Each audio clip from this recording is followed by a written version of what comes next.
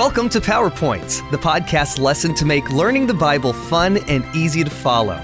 This podcast is based on the GraceLink curriculum for the Junior Sabbath School Bible Study Guide from the General Conference of Seventh-day Adventists.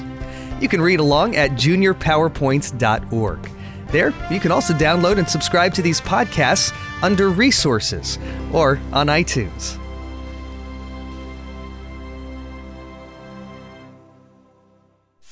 Lesson 12, Inside Out.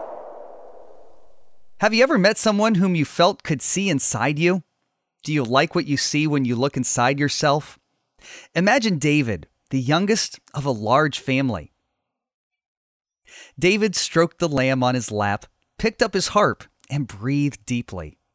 It was good to be back with the sheep. He kept replaying yesterday's events, trying to make sense of them. David had been staring off into the distance when a messenger appeared in front of him bringing news.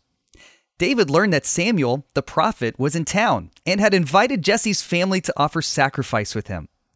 This is how the events had unfolded earlier that day. Jesse, followed by his sons in order from oldest to youngest, filed into the place of sacrifice.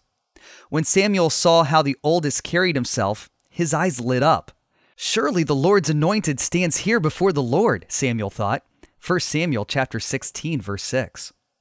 The Lord had already told Samuel that Saul was no longer fit to be king. "Fill your horn with oil and be on your way," God had commanded. "I am sending you to Jesse of Bethlehem. I have chosen one of his sons to be king." "How can I go?" asked Samuel. "If Saul hears about it, he will kill me." The Lord replied and said, "Take a heifer with you and say, 'I have come to sacrifice to the Lord.' Invite Jesse to the sacrifice, and I will show you what to do.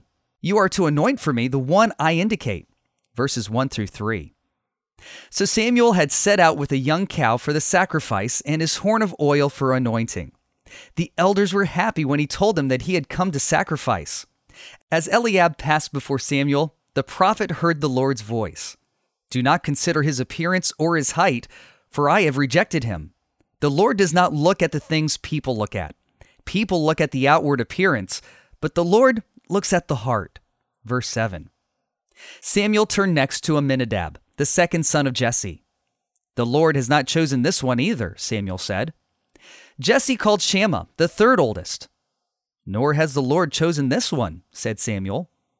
After the last of the 7 sons passed in front of Samuel, the prophet said, "The Lord has not chosen these." Then he asked, "Are these all the sons you have?" "There is still the youngest," replied Jesse. "He is tending the sheep." "Send for him," Samuel ordered. "We will not sit down until he arrives." Verses 8 through 11. That's when the messenger brought the news to David that the prophet was waiting to see him. David was very surprised. Why would the prophet want to see him, he wondered, and who would guard his father's sheep?